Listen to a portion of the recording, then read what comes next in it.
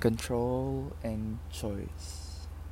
The chief task in life is simply like this: to identify and separate matters so that I can say clearly to myself which are externals not under my control and which have to do with the choices I actually control.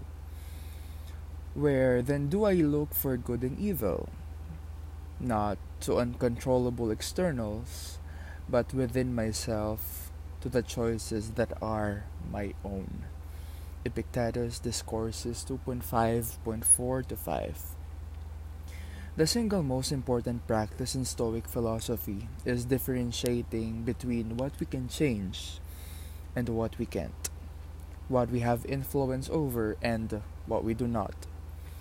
A flight is delayed because of the weather. No amount of yelling at an airline representative will end a storm. No amount of wishing will make you taller or shorter or born in a different country. No matter how hard you try, you cannot make someone to like you. And on top of that, time spent hurling yourself at these immovable objects is time not spent on the things that we can change. The recovery community practices something called the serenity prayer. Please grant me the serenity to accept the things that I cannot change, the courage to change the things I can, and the wisdom to know the difference. Some addicts cannot change the abuse they have suffered in childhood. They cannot undo the choices they have made or the hurt they have caused. But they can change the future through the power they have in the present moment. As Epictetus said, they can control the choices they make as of the moment. The same is true for us today. If we can focus on making clear what parts of our day are within our control and what parts are not, we will not only be happier, we will have a distinct advantage over other people who fail to realize they are fighting an unwinnable battle. This short read is very relatable for most of the persons that I know. Kasi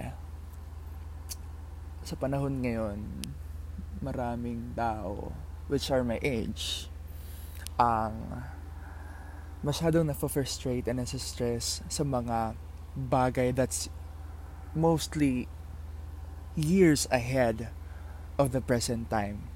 So bakit kaya nagkakaganon?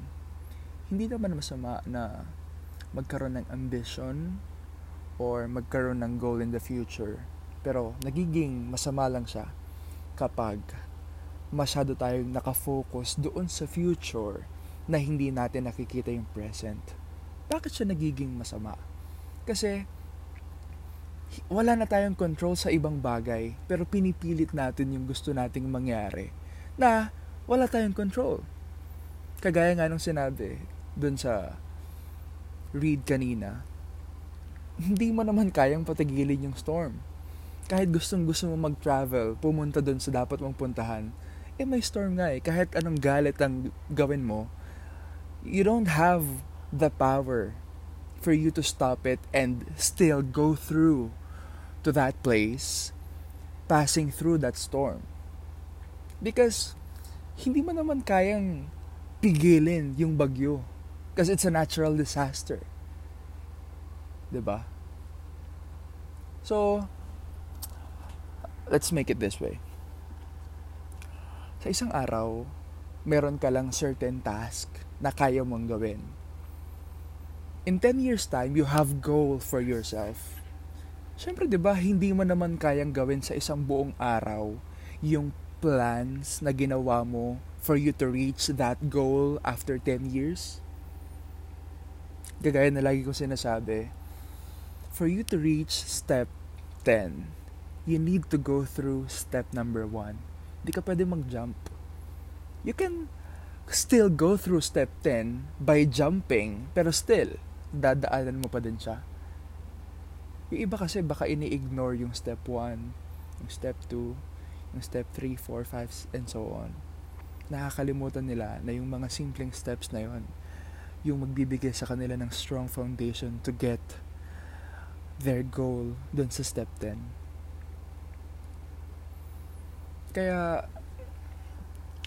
pagising natin sa umaga, kung ano lang yung kaya natin gawin, yun lang gawin natin. Kasi pag pinilit natin yung gusto natin na hindi pwede, kasi nga wala tayong control, yung kalooban din natin yung mahihirapan. Diba?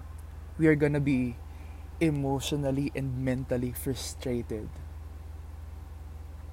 Hindi ko sinasabing invalid yung feelings na nararamdaman ng iba, pero what I'm trying to say is try to see the little things that's in front of you for you to realize that these simple things has a bigger impact